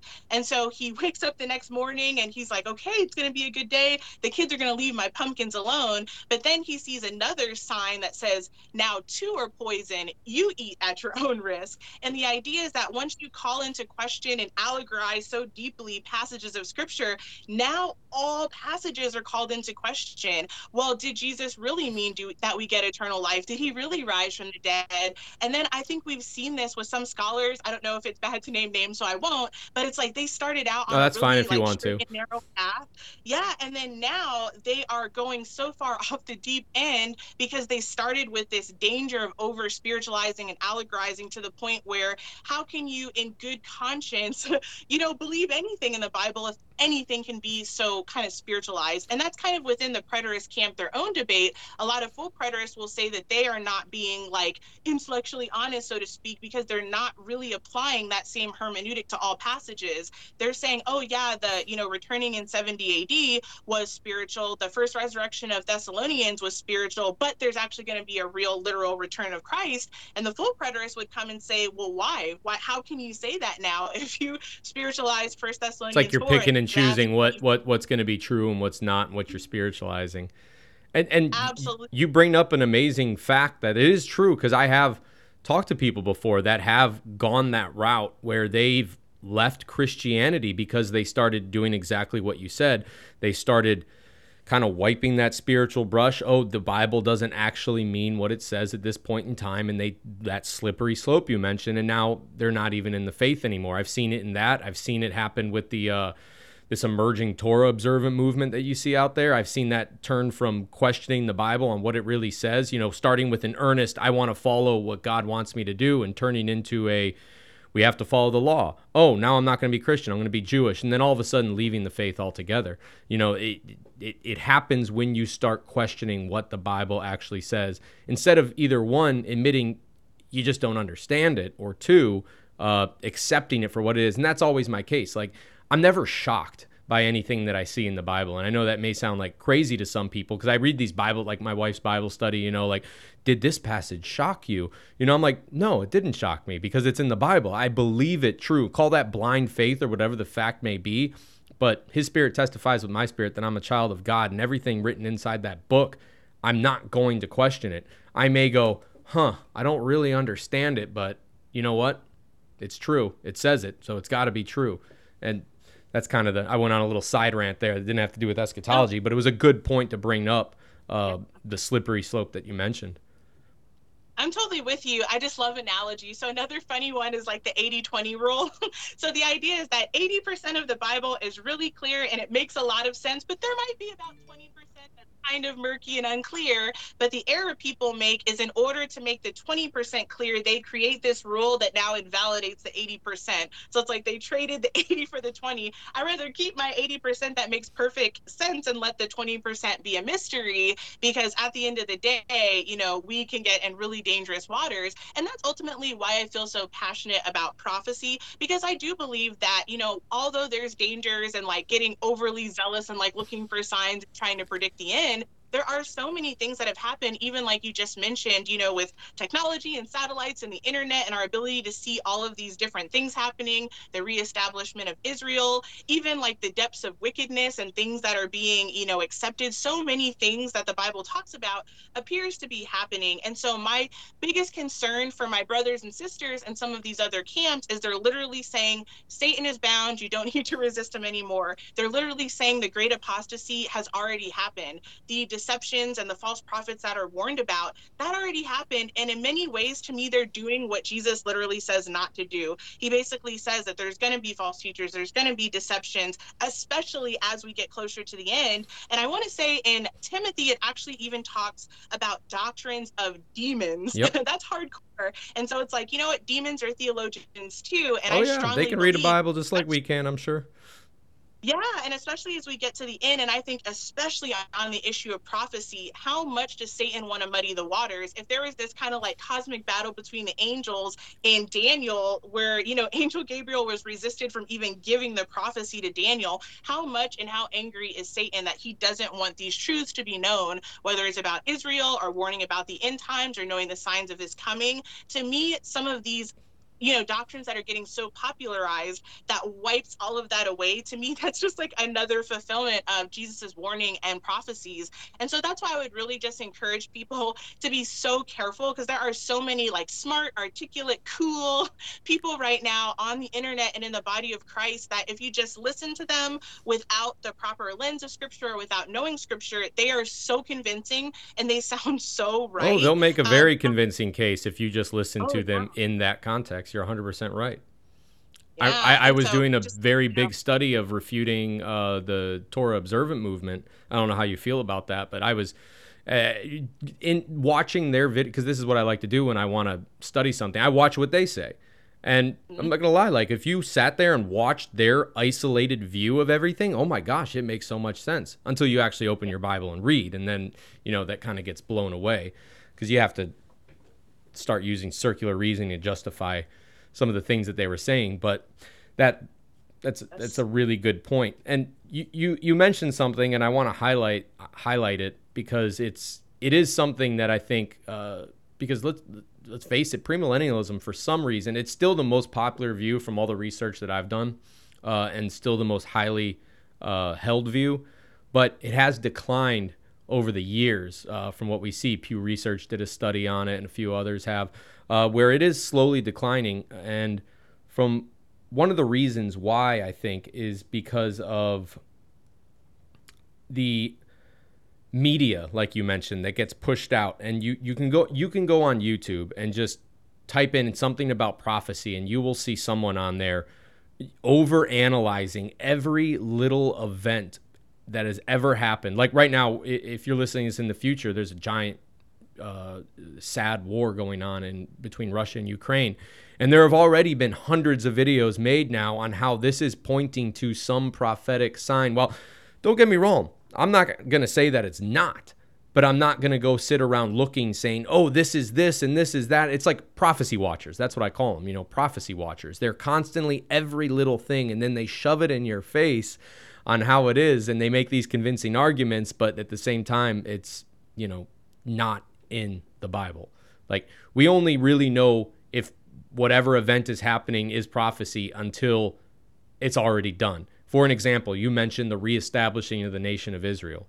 That is something that I don't know how anybody could ever deny. That the very fact that the nation of Israel is around again after 100,000 years of being totally gone, not a thing. Look at every single tribe back in those days. We don't see Canaanites anymore. We don't see Amalekites. We don't see all these different groups. The Israelites still around. And no, they don't have all their tribal records anymore because that was destroyed in the 70 AD destruction, but you still have a nation of Israel that has been reestablished. And that's why you see so many of those, like I talked about, prophecy watchers. They'll make YouTubes on the temple is going to get ready at this time and be remade at this time. And they'll even try to find ways around, like the Temple Mount wasn't the actual site. It's over here, so we should build it here. And, they're trying to like almost usher in, which actually kind of feeds into some of the post-mill view. If you didn't listen to the post-mill view side, we essentially talked about how that is the optimistic view. They always are trying to look at things in an optimistic light, as in the world is going to be evangelized more and more and more and more, and the world is going to become more and more Christian. And almost like if you take it to the hyper-charismatic side, you're establishing the conditions for Christ's return. And I kind of wanted to highlight that difference, because the pre-mill side is more of the depressing side of where, no, the world is going to get worse. Like you talked about the great apostasy, the great falling away, that the world is going to fall away. And I get it. We see sorry, I had a text message pop up. We do see the very fact that, are there more Christians than when, the gospel first got established? Absolutely. So we do see the advancing of Christ's kingdom in that light. And I can concede that, and I'm glad to concede that. But at the same time, the world in its moralistic view, it's almost like it went through like a little bit of an uptick, but then it's slowly going back downhill. And you need look no further than the country that you and I are in right now in America, the laws that are being passed. And that's really reflective of a lot of other places in the world. Essentially, everything is moving towards a very anti-Christian stance. It always has been, but now they're just being vocal about it. And you see this infecting the church. You see that churches popping up that can really be called into question whether or not they are actually a church. You talked about the doctrine of demons. What's the easiest way for Satan to try to disrupt what's going on in God's kingdom? Create false religion. And not just any false religion, false Christianity at that. Because it's easy to go ahead and look at something that's not a Christian and say, oh, that's wrong. But when you start disguising yourself as a Christian and teaching, mixing the truth with a little bit of error, that's the most dangerous. Yeah, I totally agree. And it's interesting because I listen to so many different Bible teachers from so many different streams. And a lot of times it's hard even for me, because I listen to like a lot of pre-trib teachers, for example, even though I really disagree with them on the rapture. And I'm like, how are all of these awesome, amazing teachers teaching the wrong thing? But then I thought to myself, deception wouldn't be deceptive if it didn't seem like it was true. And I think that that's what Jesus is warning us about, because I think when we picture, apostasy and like this great falling away, we picture, Satan is infiltrating churches, which of course, that kind of stuff happens too. But maybe we should be keeping our eyes open to the really smart, really intelligent, really, great people that are teaching these wrong doctrines. And I always want to like distinguish between like false teaching and a false teacher. Yes. Because there can be a really yeah, awesome, like man or woman of God that is teaching false teaching and they're still in the fold. But I think that as we, get closer and closer to Jesus' return, the lines are going to blur a lot more. And that is something that I've honestly been really surprised about because my traditions, I have two main ones that are really random. I have a really strong Calvinist foundation, but a really strong Pentecostal foundation, and they blended into some interesting That is a thing very over. interesting mix, but Absolutely. And so it's so funny because I listen to a lot of charismatic teachers that I don't agree with on a lot of things, but I have been shocked that such a huge number of like Pentecostals and charismatics that have been traditionally very premillennial are going to post millennialism, a lot of the preterism, a lot of these things that is like so opposite of like their historic roots. And so I just see a really interesting thing happen. We have really strong reformed people that are buying into like a lot of preterism, amillennialism, postmillennialism, but also we have some like really strong like charismatics and different all these streams that are buying into so many things that's basically saying the tribulation's over, no mark of the beast, no antichrist, things are going to get better and better. So my concern is what happens when the antichrist comes. In the beginning, he looks like a man of peace, he looks like he's uniting things, he's even coming at a certain point with signs, wonders, and miracles for the charismatic brethren. And I think a lot of people are going to be like, okay, this is our post millennialism. Realize we're getting peace on earth, we're getting miracles, we're getting unity, we're getting all wow. of these things. And then, boom, they fall for the Antichrist. And then, for like my very cynical, kind of somewhat other camp that's not over there, I mean, it says there's going to be a great deception and a great falling away for a reason. And I'm just concerned that some of these doctrines in multiple streams are going to like take out swaths of people all over the place. So that's like another reason why I'm just passionate about it. Because the worst thing, if I'm wrong, then maybe people were looking out too much for like signs of the end. But if the post mills and the preterists are wrong, they're literally going counter to what Jesus said to do, to look for, and to watch for.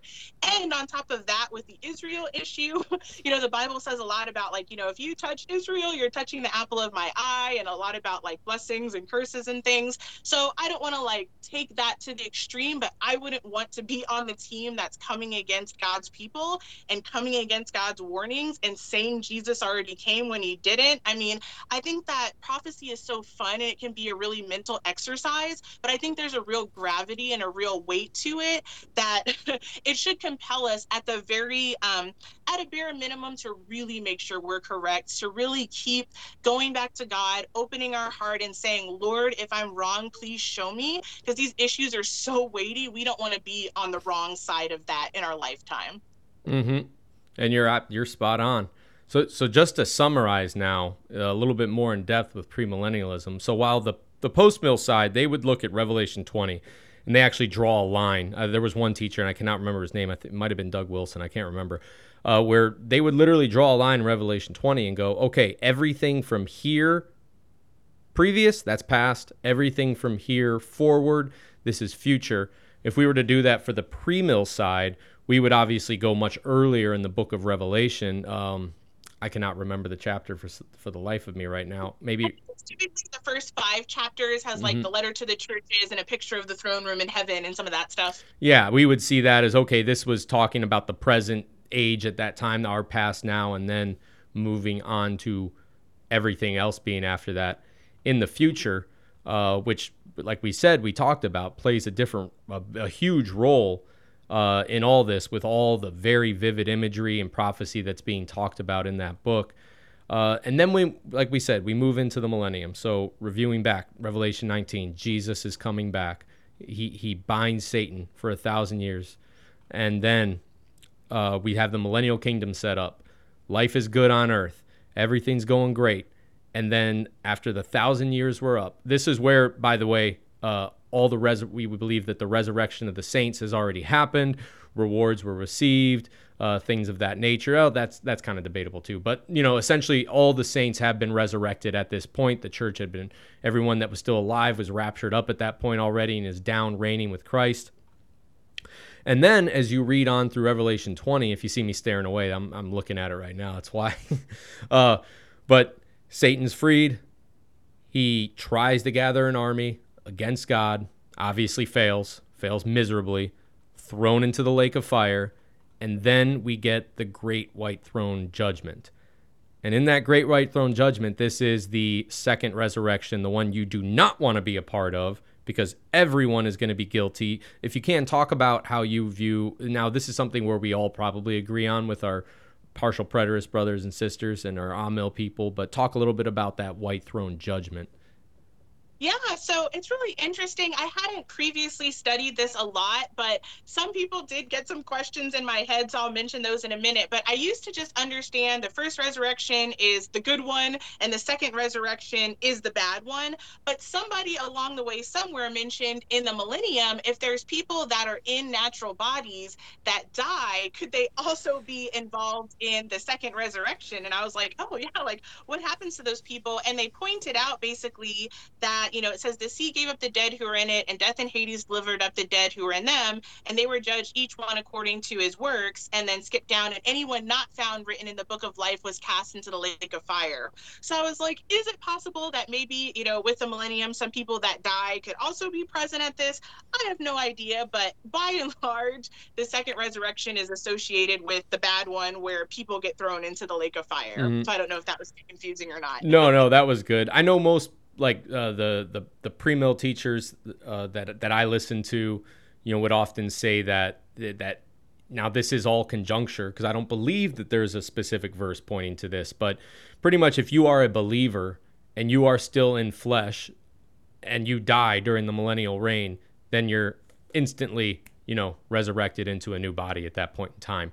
Once again, I don't see any scripture supporting that. That's an inference, which inferences are not bad. You can make inferences. You just have to admit that it's an inference and not fact.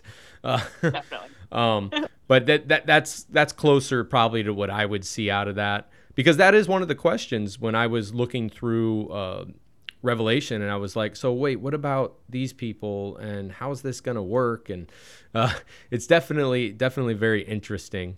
So like we said, we're on the great white throne judgment. Mm-hmm. Pretty much everybody, like you said, the sea gives up their dead. Everyone is judged according to their deeds. And then death and Hades are thrown into the lake of fire. And this is where we get into the last chapter. Well, not the last, or last two chapters. Yeah, last two chapters, Revelation 22. Mm-hmm. We get into the new heaven and the new earth. Now, there's actually some debate. I don't know if you've heard around this. Some people will try to make the argument that this earth that we're on is already going to be the new heaven and new earth. It's just going to be remade. While others see this as God pretty much completely destroying everything and just kind of starting, I don't want to say starting over because we're still going to be there, but starting with a new rock that we're going to call earth at that point in time. Anything you want to elaborate on that? Yeah, it's really interesting. It is interesting in verse 21. It says, now I saw the new heaven and a new earth, for the first heaven and the first earth had passed away. Also, there was no more sea. So I have heard some people say that basically in the same way that water purified, the earth in the first destruction with Noah, that fire in some capacity is going to basically reframe, cleanse, and purify, the globe that we're currently on. But yeah, just like you, I've heard some people say that, it's just a new one's going to be made. I really like the idea of like redeeming what presently exists. So I think kind of like really us. Cool. Yeah, like if he renovates, from the form of what is and makes it brand new. But yeah, I think it is kind of a mystery. But I more so than not have heard that view that people believe that basically this present earth is going to be cleansed and purified by fire and regenerated, just like we are. Mm-hmm. Yeah, and I can totally see that making sense. That's not one of those points that I would ever sit there and ever have an argument with people on. Actually, even the millennium and everything, I don't like having an argument with people on, period. But at the same time, I think that one's probably a little bit more important. It almost goes back to what I was saying. I have a buddy of mine, and this is a common joke that people throw around, oh, so what are you, pre-trib, post-trib? Are you pre-millennial, post-millennial? I'm pan-millennial. Everything's going to pan out in the end anyways. And that's the truth. I mean, it is all going to pan out. That's why, I don't spend, for me personally, a lot of time super focused on it. But I do think it's important because, like we said in the very beginning, that Revelation, because it holds so much. There's other passages, like we said, Daniel and in Matthew and Ezekiel and other parts that talk about these the end of times events and what's going to happen when it's all said and done. But at the end of the day, Revelation starts with a blessing and ends with a blessing. So it is a good book to read. Don't ever think that just because you're I'm going to disagree with Blake here, with eDisciple, because he's of the mind where if you don't understand Christianity and you're a new Christian, you have no business reading Revelation. I would say the opposite. Not saying jump right into it, the first book you ever read, but who cares where your level of learning is at? This is what we have the Holy Spirit for. We no longer need a teacher because we have the Holy Spirit. That's not a knock on teachers, but it's just saying you don't need one anymore. You have the Holy Spirit. Read it. Read the book. It starts with a blessing and ends with a blessing. You should read this book, no matter where you are in your faith right now, whether you are a baby Christian or a seasoned Christian. It's not something for theologians to read and only do. Absolutely. And it's so interesting. Second Thessalonians 2 has kind of a haunting section to it. It basically talks about loving the truth, and people that don't love the truth, God is going to send them a strong delusion. And that's just like, ooh, that's scary. Like, can you imagine God blinding your eyes to the truth? And so it's kind of interesting, but I almost wonder, we have such an opportunity right now for most of us in the world to be able to read scripture, to know the Bible, to be, just really engaging with God. And I think a lot of people are like, if a temple pops up, you know what, I'll know what's up. Like, I'll figure it out. But they're not calculating the strong delusion that's coming. They're not calculating like the strong deception that's coming on the world. And it's not that we want to be fearful and paranoid, but we want to also heed what the Bible says, because he warns his believers for a reason so often. And so I just think that we really don't want to take for granted any times of peace that we're in. We really want to always constantly be praying and asking the Holy Spirit for revelation. We want to be making time to be in scripture, like you said, in Revelation, in the Bible, and just not taking for granted that things will suddenly someday become clear, because unfortunately the Bible says for a lot of people that's not going to be the case. They're just flat out going to be swept away. And so we do not want to be numbered among those that are swept away. So yeah. And it I kind of look at it as you talked about how there's going to be a strong delusion. I kind of look at it just like Pharaoh. Pharaoh saw all these signs and wonders of God. And, there's debate on, who hardened Pharaoh's heart first. Was it himself or was it God? But essentially, there was a heart hardening there, both from Pharaoh himself, and from God. And even though Pharaoh saw all these amazing signs and wonders that were unrepeatable, he still never ended up believing.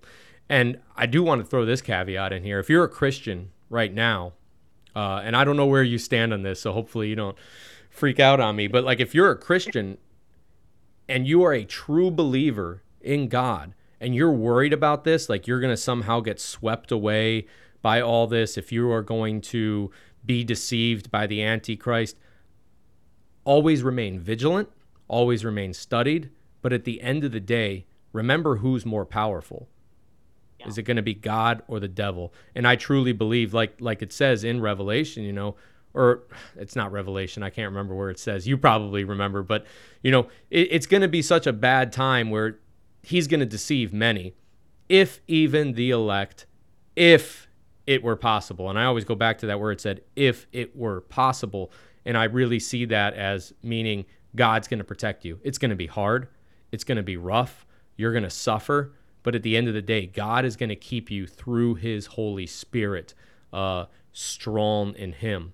And just like it is in today's world, there's going to be times where we waver, or where we make mistakes, and where we sin, but by no means does that mean you've lost your salvation. So that's kind of where I say on that, because I know there are people that read this and will be very scared. Like, what if I'm the one? What if I accidentally take the mark? What if I do this? Well, if to accidentally take the mark means you had to actually worship the beast, Mm-hmm. Definitely. Yeah, I totally agree. And like one of my favorite passages in all of scripture is John 15, because it basically just talks about how if we're abiding in him, basically without abiding in him, we can't do anything. And so whenever fear rises up in my heart, and I would encourage people, when fear rises up in your heart, turn to Jesus and say, like, Lord, help me to understand, help me to know the truth, help me to stand firm. It's always all about him sustaining us. And it's interesting that Revelation 3:10 passage that talks about being kept from the hour of trial, it's actually, the word means protect in Greek. And it's actually, it even goes back to like John 15:17. Jesus says, I do not want you to take them out of the world, but I want you to protect them from the evil one while we're on this earth. And so I think that's one element that can be missed by people of the futurist persuasion, especially pre-tribulational, is they miss the glory and the victory that will be true for God's true children, because we do get all of these glimpses of like the saints standing on the sea of glass with harps praising God. We see them before the throne of God worshiping. And so it's really interesting. It's like the bright's going to get brighter and the dark's going to get darker. And so for those who are in him, we will be sustained, we will be strengthened, we will be given everything that we need. But at the same time, we just kind of don't want to be lazy, just like that parable that actually comes right after, Matthew 24. We don't want to be, like the lazy bridesmaids that are just kind of like, whatever, whatever. We want to be actively engaged with God, actively abiding in him, and he'll strengthen us and give us everything that we need day by day. Yep. And that's spot on, actually. And so we're kind of wrapping up here, I guess, towards the end. I feel like we're saying much stuff. Is there anything else that you wanted to say that you didn't get a chance to get out yet that you would want to tell anybody? I would just say to always have a humble heart, when it comes to scripture and when it comes to these issues, because we can be wrong on things. Always be willing and open. And even as I've been looking at other views, at least I would like to believe that I have the attitude that, hey, if I find something in scripture that's different than what I believe, then I will change to that position. And I think as long as we really have like a soft, humble, open position as we look at these issues, we're going to be okay. I just think the only big danger that I would really encourage people not to do is like, don't get wrapped up in a teacher. Like, this guy's so cool, I believe whatever he believes because he's so smart. It sounds funny, but people do it all the No, time. no, it's easier to do than people know. Yeah, it does. I've been caught up in that before.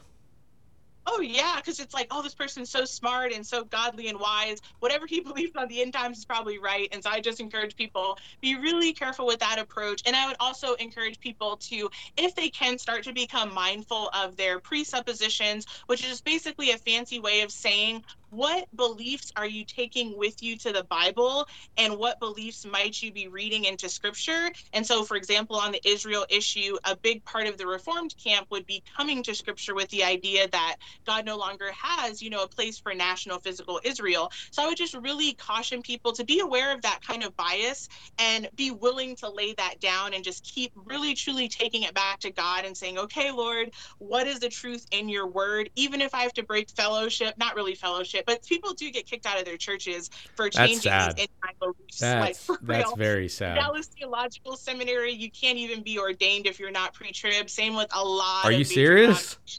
Oh Yeah, my it's like a gosh. big secret, but it's pre-trib's a big deal. Some people hold it like they hold, the virginity of Mary, like it's a big deal. And so even if you have to end up breaking, losing your pastoral position, just always go with truth over your camp. That'd be my like long message. Yeah, exactly. You gotta be obedient and listen to what the Holy Spirit's telling you in your life, rather than what exactly the theologians of the day or the teachers. I mentioned John MacArthur on here. I love John MacArthur simply because he's opened my eyes to so much scripture, and in part he had God used him in a way to bring me to an actual saving faith through his book, The Gospel According to Jesus, and then actually reading the Bible. Go figure, finding salvation in the Bible. Jeez. But this is where one of those areas where I would disagree with him on this. And before, I used to blindly just agree, like, no, yeah, it's absolutely right, correct. Until once again, like I said, I started reading the Bible for myself. Now, granted, I would never get on a stage and debate him on it because he's been a scholar for like the past 50 years and he's probably pretty well entrenched in what he knows. So probably make me look like a fool. But yet, like, the point of the thing is just because you have a teacher that you go to or you rely on doesn't mean that they're always going to be 100% right. And it's okay to disagree with things when it comes to these secondary and tertiary issues, especially revolving around this time. Don't be afraid to do that. And it's sad to say that I was kind of shocked that, people, and I've probably been sheltered throughout the denominations I've been a part of, but that people would get kicked out of a church or even a seminary for not affirming something like premillennialism. It's kind of sad that that's there. Yeah, definitely. I do know the invention, and this makes sense for my father especially. So he went to seminary. He was a very young Christian when he went to seminary. He got saved, and pretty much almost a year later, he was at seminary. And the seminary that he went to, I don't even know if it's around anymore, Piedmont Bible College. The Bible that they had to use was the Scofield Study Bible, which is a very, very, very dispensational, pre-trib, premillennial Bible. And, that I can understand now why he believes so much of what he believes based upon what I actually have his Bible with me, and you can read the notes on there. It is very, very heavy, but that was part of the whole indoctrination part of the whole pre-trib view. Was really came from one of that study Bible right there. Not saying everything in that study Bible is wrong, but you can understand how people can get indoctrinated into these things. So with us getting ready to close on out, I want to leave off with some words before we finally close out, and it's in Revelation chapter chapter 22. Sorry, and where it says in verse 17, the Spirit and the bride say, "Come," and let the one who hears say, "Come," and let the one who is thirsty come, and let the one who wishes take the water of life without cost. If anybody is out there living in some type of fear that they're not going to be saved, or that they're going to fall, or at some point in time, or if they're not going to able to be saved or something, read a verse like that. This is an open invitation from Christ in this book to come to him, cast your burdens down, and just follow him. This is one of the last invitations that we see in the entire Bible. Probably the last, I believe. Come to him. No reason to be afraid, especially when talking about all these very scary events. God's going to lift you up through the entire process like we talked about. And as John said in verse 20, come, Lord Jesus, come. I love that. And that's one of my constant prayers is come. I'm ready to be free from this body of flesh that constantly sins and does things that displeases you. I am ready. Amen. So, well, it's been great. Thank you for having me. No, it's been awesome. Before you go, though, let people know where can they follow you if they want to hear anything else that you have to say, any YouTube channels, TikTok. Well, I know you're on TikTok, but go ahead, throw it out there. Definitely. So my main channel is called Happy, Holy, Healthy Life. And in that channel, I have links to another 2 random channels that I did. Trish Hepzibah is kind of like just prophecy only stuff. And then I have a random channel about my teaching experiences. And then on TikTok, that's kind of primarily where I hang out on a day-to-day basis. But that's also Happy, Holy, Healthy Life. All right. Happy, Holy, Healthy Life. So by all means, do follow her. And when I say she has a lot of good stuff on prophecy, she has a lot. I don't know if I told you when I thought I was going to interview you, when Blake told me to reach out to you, I thought you were going to be a very big, like, pre-trib, and then I started reading through your stuff. I'm like, oh, this is going to be hard to stay neutral, which I probably did a very bad job of because we agreed on so many things when it comes to this type of stuff. But it was a pleasure, and it was awesome to have you on, and thank you. And maybe one day we can get you back on, because I would love to hear you talk a little bit more about your 2 different backgrounds between Calvinism and Pentecostalism. That's an interesting combo you don't see too much. So that would be awesome. But beyond that, thank you so much for coming. And for everybody listening, if you have any questions, by all means, hit us up. Write us at IBNW Podcast. Stands for I Believe Now What? IBNW Podcast at gmail.com. Or you can find me on social media. Just type in that name. Or if you want my TikTok, since I've been advertising it out more lately, just find me at Saved by the Savior on there. I never made one on the podcast because I didn't think TikTok was actually going to be a thing until it became a thing. So, all right, I'll talk to y'all later. Have a good one.